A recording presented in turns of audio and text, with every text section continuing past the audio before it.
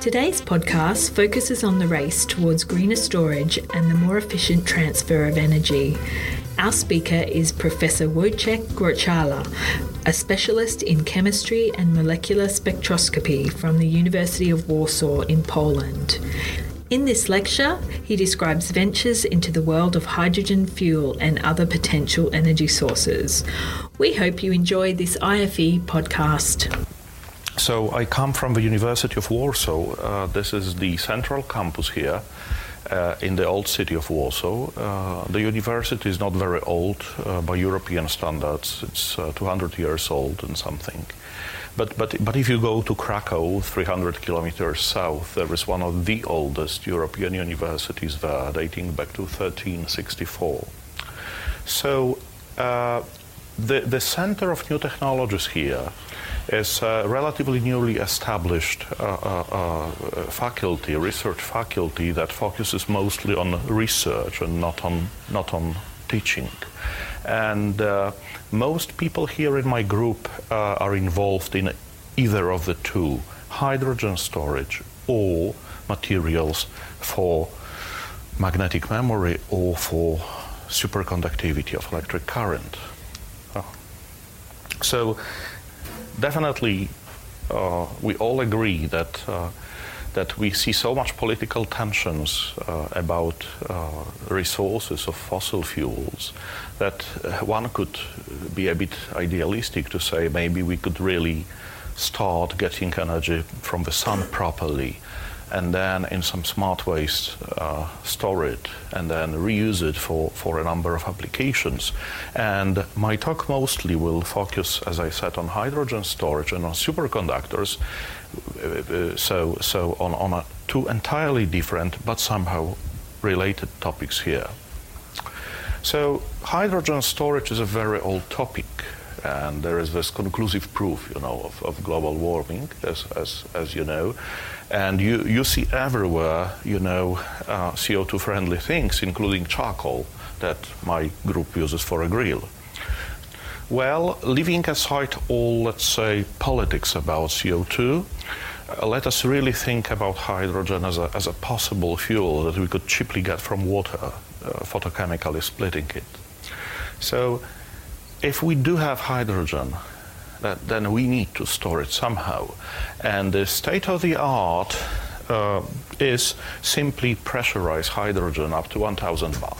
That's a thing that all automotive companies can handle, and this can be pretty safe. People showed it may be really safe. It's at the back of your car, and even if something happens that the bottle, which is by the way multi-layer bottle having Kevlar in it, so very much protected against any mechanical shock and so on. So even if this leaks at some point, hydrogen goes off in a spectacular way, and even if you set fire to it, after 2 minutes the bottle is gone. This whole flame is gone, and you can sit at the front or a back side of the seat of your car, and nothing happens to you. That's an entirely different story as with gasoline, right? So gasoline would lead to really a spectacular flame everywhere around. So if we think about hydrides as a natural mean to store hydrogen, then we should think about the following thing. We want to have a material that we will slightly heat up by the waste heat from our car, and this will evolve hydrogen, which will power the fuel cell, and that drives electric engine. So one of the key features here is this low temperature of thermal decomposition. Because if you were about to heat your store to excessively high temperature, it just doesn't make a bloody sense, right? And it's also pretty dangerous. So how could we manipulate the temperature of thermal decomposition? I was looking at this problem many years ago, actually 20 years ago, encouraged by Pete Edwards, and I studied lots of different papers, mostly by Egon Wiberg, who was a leading authority in hydrides for many, many years. And I discovered that there is a very simple relationship. Namely, the temperature of thermal decomposition of a hydride depends on standard electrochemical potential of a metal cation metal pair, or metal cation at higher oxidation state, metal cation at a lower oxidation state. The two must be involved as a pair in the process of releasing hydrogen. Just because releasing hydrogen is simply a redox reaction for hydride. So there is nothing weird here, especially if we take into account that there is Hammond's rule, and Hammond's rule really relates kinetics of reactions to thermodynamics of reactions, and of course we do have many exceptions from it, and we do have catalysts. Nevertheless, Hammond's rule is a very natural thing in chemistry, so that what it says essentially that if you have a substrate of chemical reaction and a product, and you've got somewhere a transition state, you can draw it as you want, you can mix the two and also decrease a bit at the barrier, which is typically occurring in real materials. But now if you decrease the energy of the products, so you affect thermodynamics, then your crossing point will move down, right? So that's a Marcus type approach, telling the Hammond's rule should really be there. And this is nothing but a Hammond's rule for hydrides. The only thing which is really spectacular is the extent. You see, lithium hydride is so stable that you can actually melt it at about 700 centigrade, and you can electrolyze it if you want in the molten state. So it's just so stable. And you must heat it a bit more to evolve hydrogen and vapors of lithium. On the other hand, mercury hydride is so unstable that it could barely be prepared in trace amounts at minus 25 centigrade. So the vast window of temperature here, and as you can see, different types of fuel cells that you can actually feed with that hydrogen. So, although chemical reviews do not like to publish original research, I managed to sneak through this dependence, into the paper, and this has been somewhat appreciated by the community. So, we were looking since then on very, very different types of materials for storing hydrogen, and here you see a very simple chemical reaction. This is ammonia borane. Now, ammonia borane, by formula, is isoelectronic to ethane. But ethane is, in normal conditions, a gas, but this is a white crystalline solid. Now, my very first sample of ammonia borane came from a chemical weapon factory in Russia by a special delivery truck. It costed me $10,000. I remember this was the beginning of my research in Poland. But actually, they could deliver the best stuff. Now, this factory no longer exists. It exploded. And it wasn't any diversion. It is simply that if you look back to the 50s, to the 40s, to the Manhattan Project, and then to the Cold War, everyone who tried to make boron hydrides was successful until a certain point. And then everything burned down because those things are inherently unstable. Now, this is very, very stable, or it's metastable, because you can have it as a crystalline substance, but if you heat it to more than 80 centigrade, it starts decomposing, but in a very, very mild way, so it's not explosive. So we have a huge tank of a kilogram of a substance in our lab, who could blow the whole building, but it of course doesn't do that. So we mix it with metal hydride, and we get to what is called amidoboranes, and some HX is released. So look at the lithium compound here. The formula is very simple. It's ionic salt. It stores nearly 14 weight% of hydrogen. Right? So the Department of Energy, US Department of Energy target is set at 6.5 weight%, but it encompasses the entire store, the whole storage system, including the container, the valves, everything. So you must start really high to get there to 6.5. So, and you see that it decomposes at very modest temperature, starts decomposing around 90 degrees centigrade, which is just perfect for low-temperature fuel cells, because they operate at around this sort of temperature, 70 to 90. So of course you want to put this hydrogen directly into a fuel cell, and you shouldn't either cool the cell too much or heat it up so it dries away. So that's a nice compound. We published it in 2009, but we were spooned by a very big group, international group, which published this sometime before in Nature Materials. And if you study this material more carefully, you discover, at around here, a very small feature, a very characteristic triplet, which belongs to chemically bound ammonia. So ammonia modes get non-degenerate when it coordinates to a metal center, and we said, okay, this is some traces of ammonia bound to lithium. And why was that important? Because people who wrote the Nature Materials paper were silent about impurities of hydrogen. They said all that's evolved is essentially hydrogen, but this is not true. They haven't been looking at proper impurities, and ammonia is a very important impurity here, which carries at least 40% of mass of gas which evolves, and this of course kills the low-temperature fuel cells. We published this in 2009, and we were looking further into these materials, and we proposed that actually ammonia borane, it can be reacted with a metal as well, like with cesium or with lithium, but preferably with cesium if you want to get some nice proof of this reaction. And then something very unusual happens, namely some hydrogen evolves, but you form such a long chain thing. Okay, like let's say N-pentane. And this ammonia sticks to metal, and it can go off also. It can produce you this kind of salt, which is even richer in hydrogen. So we published this in 2014, and we characterized these a whole range of salts.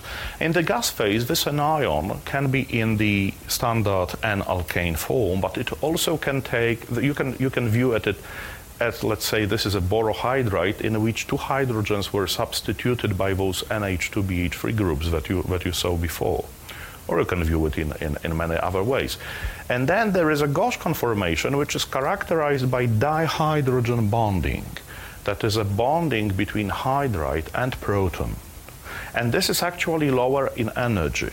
However, in the solid state, you can see both forms, depending which compound you take, because the key interaction is, for a small cation, is that of terminal hydrogens with lithium rather than hydrogen-hydrogen interaction. So, if you look at crystal structure of lithium salt, we call it B3N2 in short, or sodium, you see those chains. There is some substitutional disorder in the material, so we should see two of them. But then the same thing, it starts bending already for potassium, but for rubidium and cesium you clearly see the gauche form here. See? So you see the dihydrogen bonding, and that's because interactions of those terminal hydrides to rubidium are just much weaker. So this starts becoming a predominant interaction. So we call it the hand dog, materials. So there is a whole series of them which we prepared and characterized, and they are really nice in terms of hydrogen storage properties because they deliver, lithium salt delivers you just pure hydrogen, no impurity at all. However, it does so in some steps, and here you see only the low temperature part. I'm sorry, the temperature scale is gone here. This is essentially up to 150 centigrade. All hydrogen is off. Unfortunately, these materials share the fate of many other NBH materials known, namely they evolve hydrogen, but you cannot recharge the store. So the only way you would act at the fuel station is that you either substitute a cartridge for a new one and they recycle it at some chemical factory, Well, that's essentially the way. That's what you would do. Well, borohydrides also belong to very hydrogen-rich materials. This is a pretty heavy metal, yttrium. Nevertheless, this material still contains lots of hydrogen. And here is one curiosity about it. You see here two crystallographic forms. And one of them is cubic, another is much lower symmetry. Okay, in fact, it's cubic, but it has some kink chains. If you just look at it as a chemist, and green things are central borons. I do not show hydrogens here. Here you see hydrogens. The coordination of yttrium is very similar in both cases. So you say, how come can this be real? Maybe something is wrong here. This pretty much resembles the story, the famous story of alpha and beta polonium, which is simple cubic. Beta polonium is the simplest crystal structure we may have, a simple cubic structure. But alpha polonium has a tiny rhombic distortion. And the question is it real? How can this be that something so similar should be a different structure? But in this case, it is real. We looked at this using many different techniques. And for example, this peculiar high temperature structure has no imaginary phonons if you calculate properly the vibrations of a solid. So it's real. Okay, it's stable. It's metastable. And then the only method, experimental method, where you can really distinguish the two is 18,9 yttrium NMR. The difference of chemical shift is huge and noticeable. But if you look with infrared spectroscopy, Raman, whatever you want, you'll see nearly no difference. Of course, these materials differ also in terms of hydrogen storage properties, because one of them is metastable. So if you look at thermogravimetric profile for both, they are not very different, but calorimetric profile is vastly different. So for low temperature form, you see here such a small signal. This is the broken line, and this is the transition to high temperature form, which is incomplete because this is too fast scanning. So then you see two endothermic peaks of decomposition. But for high temperature form, you see no transition. You see very different first decomposition step. Much easier, releasing gas at much lower cost and at a bit lower temperature here. So the ideal thing to do would be to have high temperature form as a hydrogen store. Unfortunately, and people tried this on many different materials, if you use it and try to recharge it, this material, by the way, has some problems with recharging as well, but if you do that and recharge it, it will go back to low temperature form. So you cannot recycle properly to the form that you would like to use.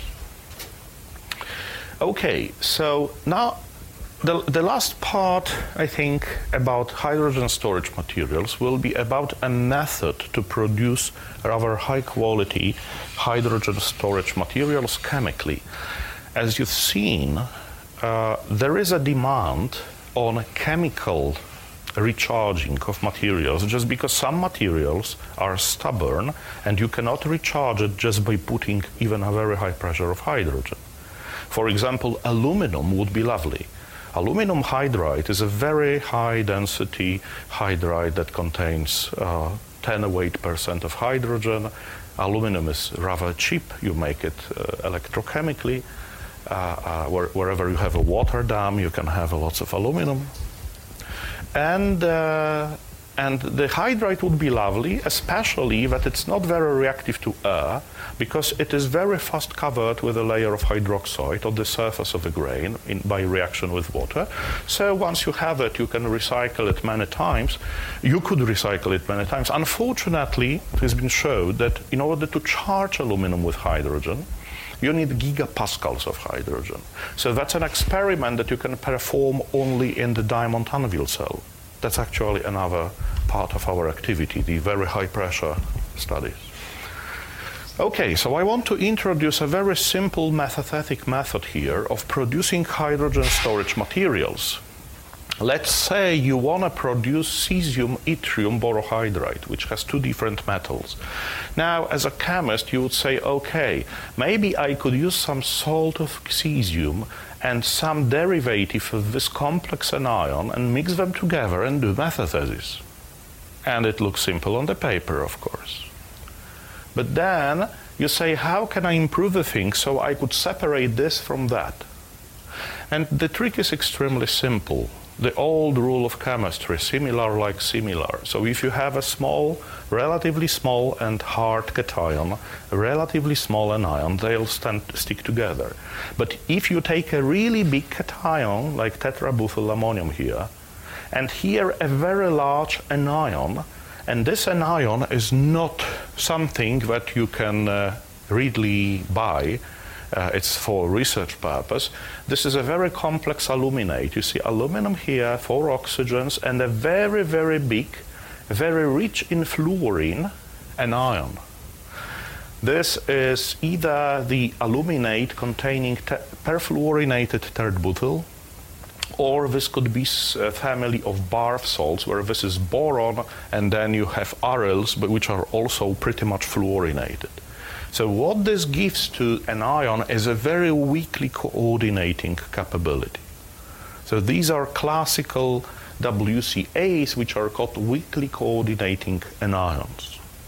And the advantage here is that after you finish the reaction, this thing is soluble in organic solvents of even very low polarity or moderate polarity. And this is not. So this precipitates. Now I want to show you that there is a real advantage here. So if you compare X-ray diffraction patterns for the classical synthesis, that is that you take yttrium chloride, lithium borohydride, this cesium borohydride, and you ball mill it, or you disc mill it, which is a classical mechanochemistry approach to synthesis of hydrides, then you end up with something that has awfully many crystalline phases, impurities, and you cannot get rid of them. And the major one is lithium chloride.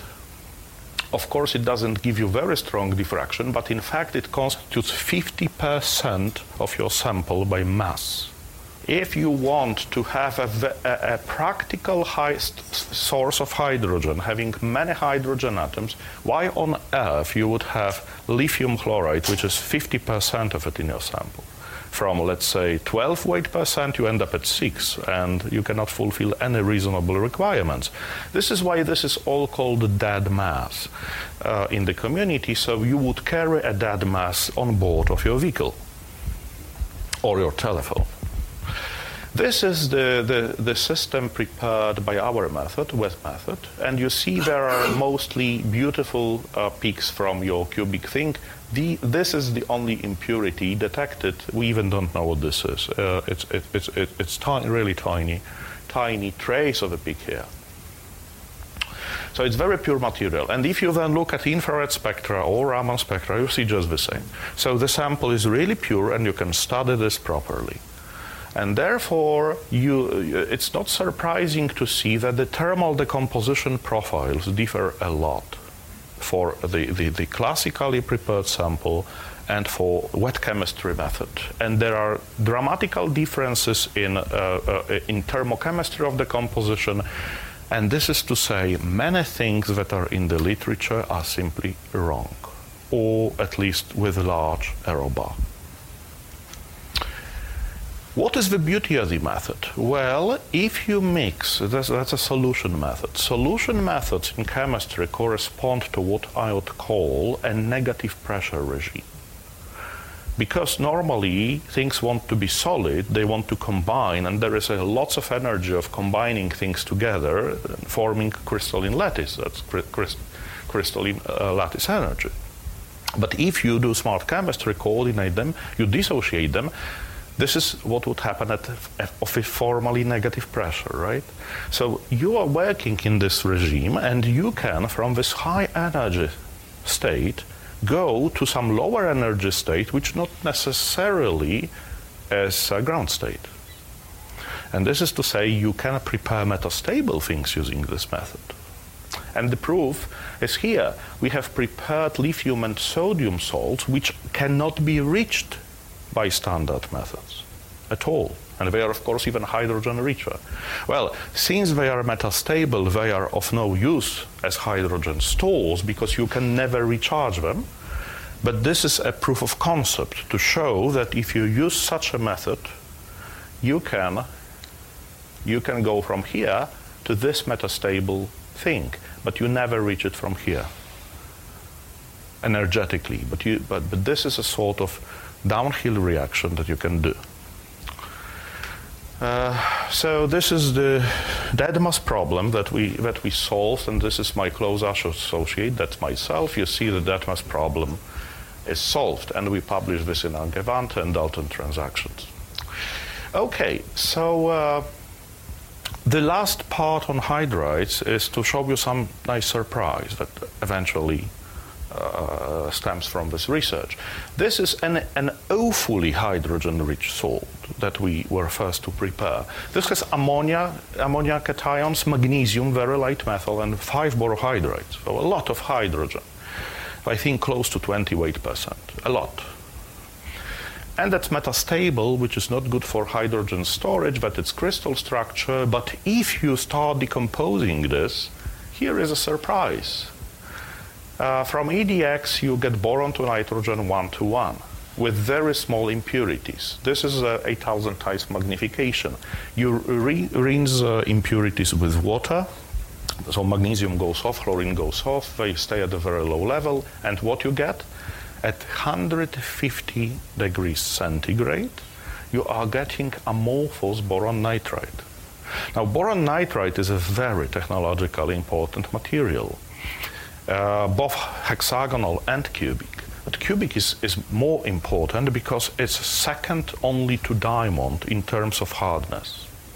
So this amorphous boron nitride contains about 5 to 10% quasi-cubic form, and the rest is quasi-hexagonal. So we obviously look into getting more of cubic form now, but this is surprising anyway, because that you can get it at 150 degrees centigrade, because in order to make it in the factory, you must use 1,500 centigrade by high temperature reactions. So that's a nice low temperature pathway to very hard material. Okay, here I go to the second part of my talk, which is possible candidates for superconductors. And here I must say we have really joint interest with Jose, because he also is looking at some materials that he theorized to be superconductors and like to work on them in experiment, but this is problematic. Well, this is also my story, so that it shows you, because we do both theory and experiment, that everything looks beautiful in the computer screen. But once you try to really make the things, you sometimes get stuck. Nevertheless, if you are pressing enough, you can get something out of it. So that's a classical graph showing you different families of superconductors, the classical BCS, as it evolved from discovery of mercury, superconductivity in mercury, some heavy fermion here the fullerides, here oxocaprates, up to what is now the best critical temperature in these materials at elevated pressure. Here carbon materials, doped carbon materials or nanotubes, here the pnictides, and here also what is BCS, not connected here, but should be connected really, BCS, but so it's hydrogen 3s at pressure of close to 150 gigapascals. And then, as you certainly know, this result is now even better, because people got to pretty much 300K room temperature superconductivity, and the only drawback is that you need 2 million atmospheres to do this. And of course, that's lanthanum hydride. And of course, once you release the pressure, all effect is gone, just because the pressure is a principal force preventing the localization, let's say the polaron formation in your structure and subsequent localization of charge carriers. So we have been looking at the materials called fluoroargentates. In fact, I started to look at these materials when I was still with Hoffman at Cornell, and we wrote a paper. We started looking at 2000 of these materials. At that time, we used extremely simple language of simply what chemists is always using and what we teach students, that in order to have good bonding, you must have good match of orbital energies and spatial extent of orbitals. And we were looking at those materials after screening again literature for a long time, and we saw an awful degree of similarity between silver fluorides and copper oxides. Now, in language of solid-state physics, it's expressed differently, but the result is the same. So if you look at solid-state of copper oxides, copper-2 oxides, such as the famous precursor of superconductors, then you have this upper Hubbard band, lower Hubbard band. You have oxygen p states here. You have charge transfer gap. Now, when you move to silver 2+, and take a look into the classical textbooks on inorganic chemistry, you see there half a page on silver 2. In old editions, you see 2 lines. But now there is more. And then what happens is that both upper and lower Hubbard band move significantly down in energy. So this is because the second ionization potential of silver is the largest among all metals except alkalis. So for alkalis you cannot prepare second oxidation state. For silver you can, but it's awfully difficult. The only thing that can do it is fluorine. Preferably fluorine radicals, not fluorine molecules. So you would get into an awkward situation with oxygen having a negative charge transfer gap. And in consequence, this material is known, but it disproportionates because of negative charge transfer gap. So if you move to fluorine, decrease the energy of p states from oxygen to fluorine, you re-establish the normal situation that you know from copper oxides. And now the question is to what extent there is a similarity.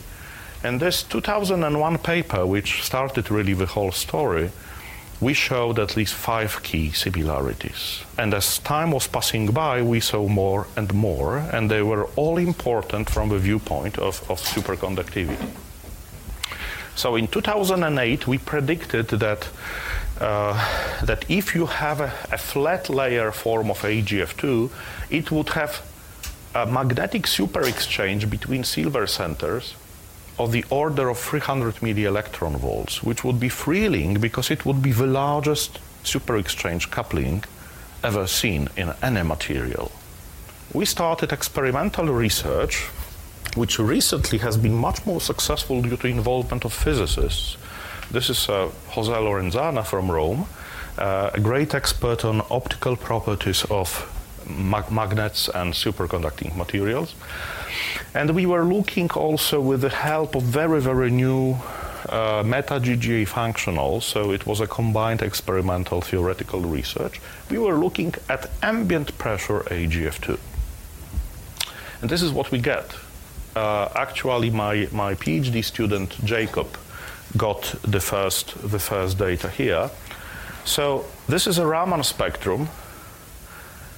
In the region, as you see from the phonon range, from the oscillation range here, you see very nice oscillations peak, even a shoulder here, up to 3,000 reciprocal centimeters.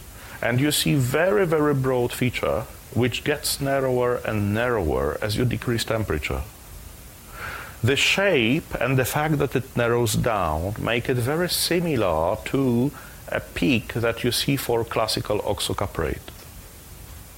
This peak comes from scattering on bimagnons, so on magnetic excitations, which normally optically are not allowed, but if you take 2 of them and add a small contribution from phonons, becomes allowed for scattering, for 2-dimensional material. So here this result got confirmed also on other excitation lines, where we saw some interesting excitation profile, if you take the energy of laser line, you see something interesting happening. And this was the first proof that we have a very strong magnetic superexchange, just because the scale here is about 70% of this scale for oxocuprate. So we knew that we were in a similar range of energies here. And then we performed neutron scattering, and this is a classical inelastic neutron scattering spectra, and a beam scientist at ISIS RAL in the UK who helped us to do the measurement. And you see very flat feature here at about 150 millielectron volts, which is essentially 2 times magnetic superexchange constant plus a contribution from interlayer superexchange. So, and here you see a vertical feature in the K, this is Q or K vector, that corresponds precisely to the K vector along which you have magnetic ordering. So, and this is the theoretical model, where you should have this feature here, you should have this feature here. We proved that we have a material with superexchange of 70 millielectron volts, and so far only oxocuprates had larger values. No other material ever approached 70 millielectron volts. If you look at the electronic structure, you calculate it using hybrid functionals. That is, you are not bound by mod Hubbard U in your calculation. Then you see that the electronic structure of this material and lanthanum copper oxide are extremely similar. So you see lower Hubbard band here, which is mostly centered on silver. You see lower Hubbard band here, centered on copper. You see upper Hubbard band here, upper Hubbard band here. Then you see here valence band, which is very strong mixture of silver and fluorine, very strong mixture of copper and oxygen. And you see it's really similar. The difference is that this is a bit puckered, much more than, let's say, sheets, copper oxygen sheets in a YBCO. So you see here from this projection that it's really puckered. So can we make it flat, and does it pay back to make it flat? Well, yes. So this publication last year, we showed that if you take experimental structure with 70 millielectron volts and you progressively unpucker it so that you form flat layer here which still has some angle other than 180 degrees between silver, fluorine, silver, already J is increased twice. But if you do a perfect flat layer like this, it can go up to 200 millielectron volts. So you see it can exceed oxocuprates.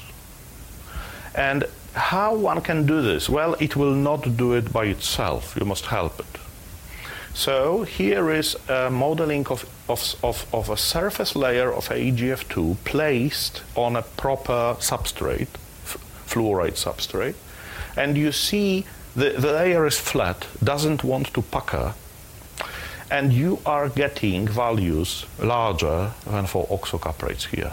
So the spins on silvers feel each other very strongly in this material. And now if you are interested to see whether by doping you will localize charge or rather spread it and make a metal, then you can study this as well. And here are calculated spin density of electron and hole doped AgF2.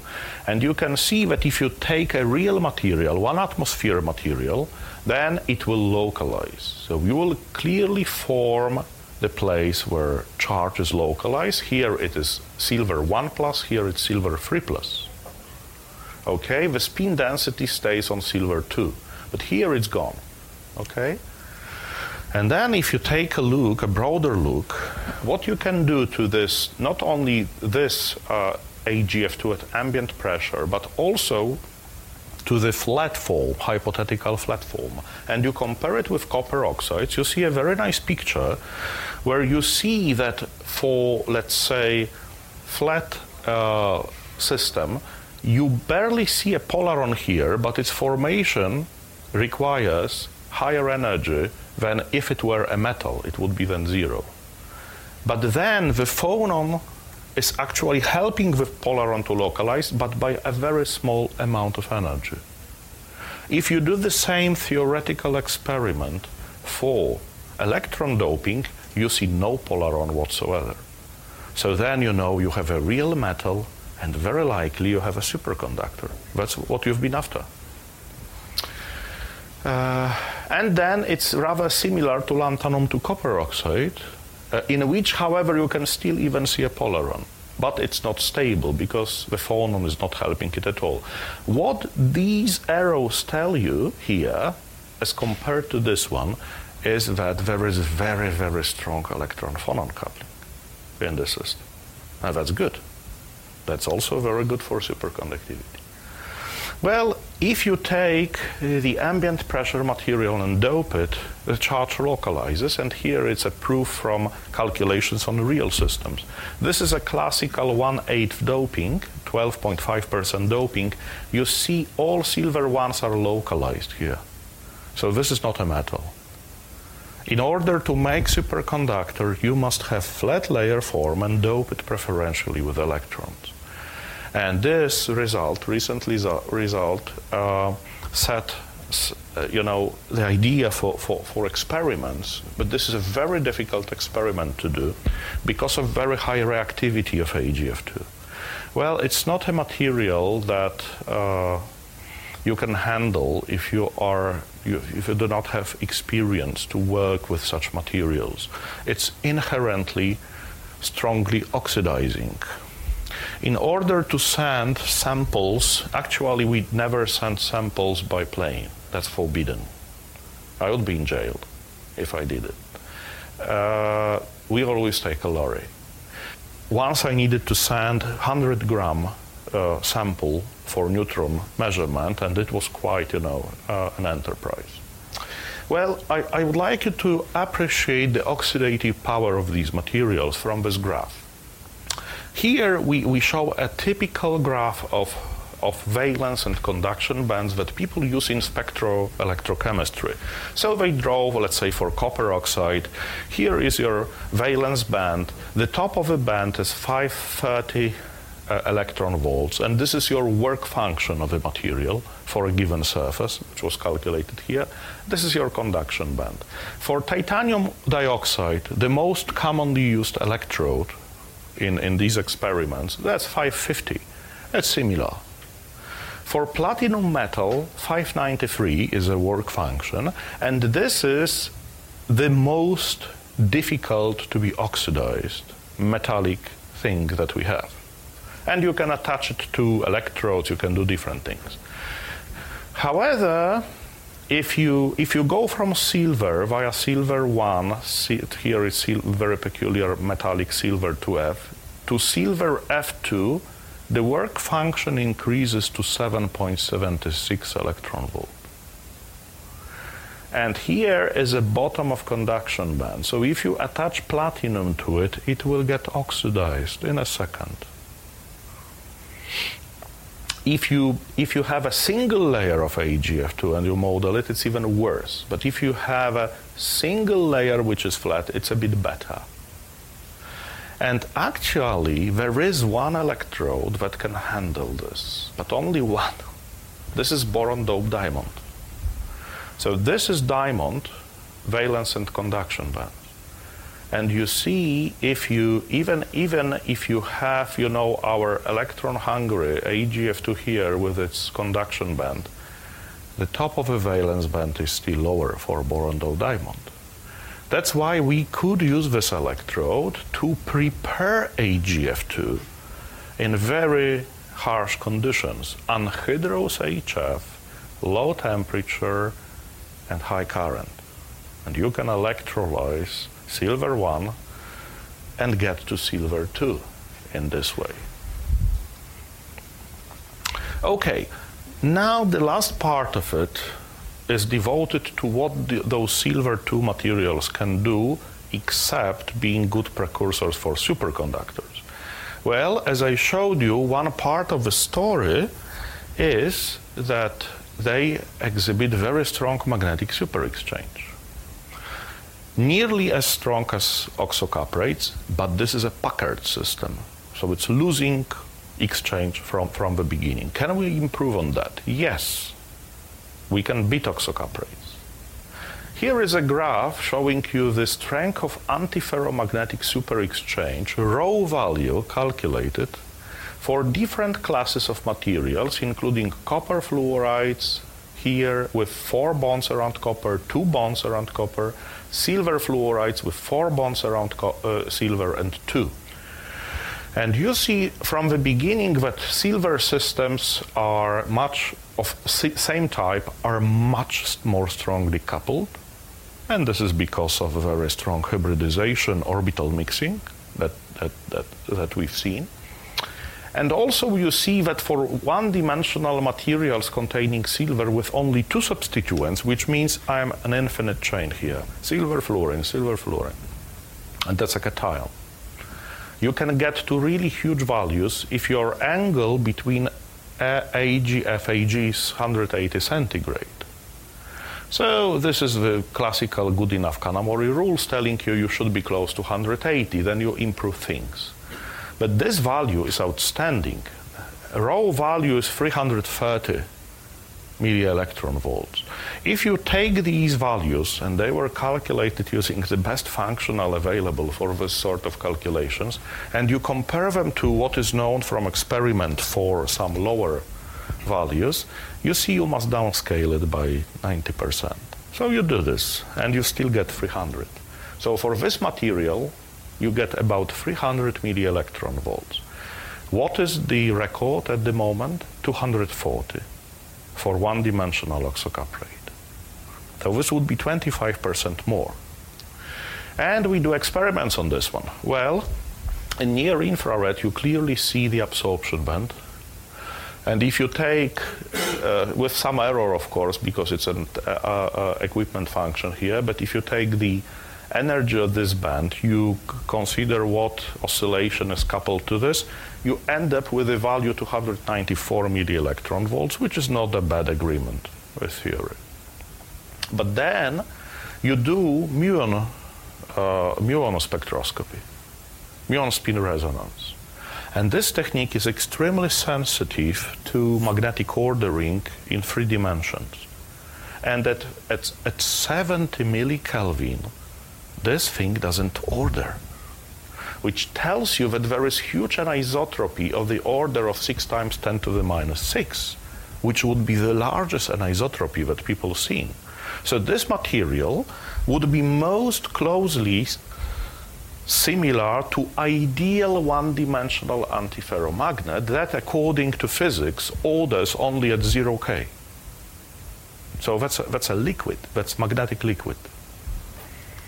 So here is a classical graph showing you reduced Néel temperature expressed in the values of this J.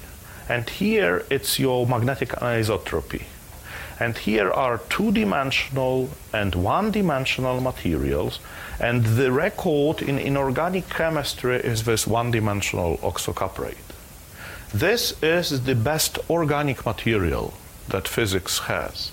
And this is our new challenger. It's 1 order of magnitude better than the organic system. For physicists, it's exciting. For chemists, probably less, because you have huge J within the chain and extremely small J between chains.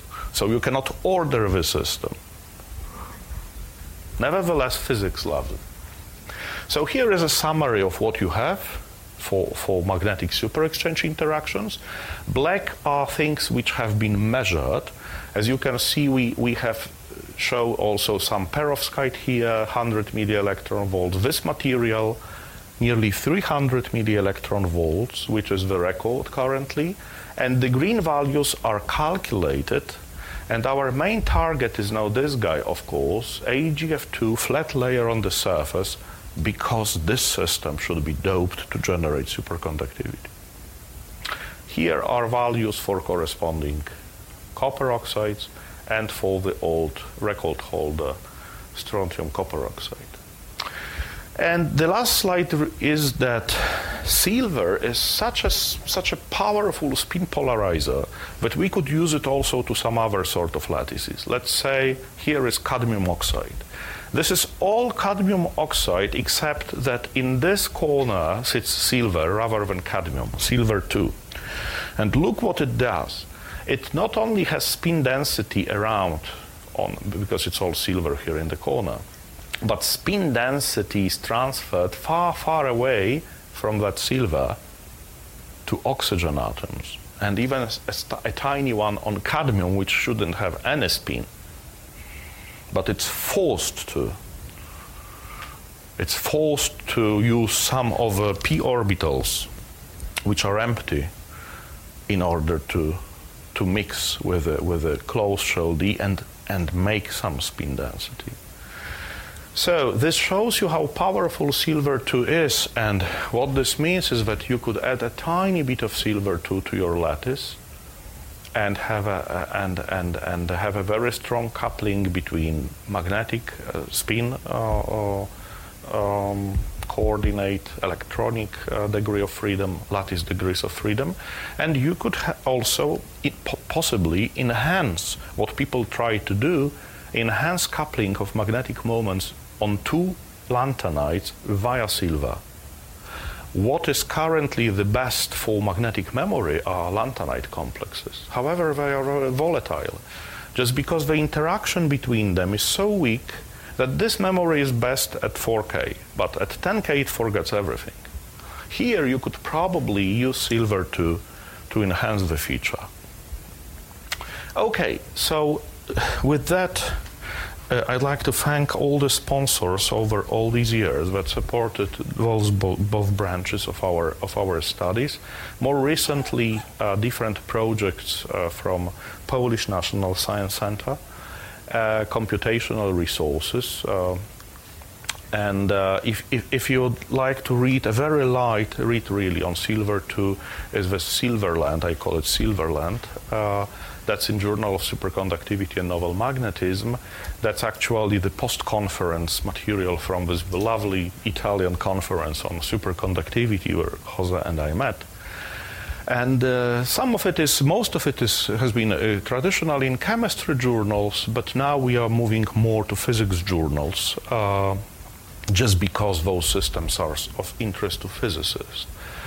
While chemists have some problem with them because they are very hard to work with, and you need a fluorine chemistry lab to do this. So not everyone would like to do this chemistry.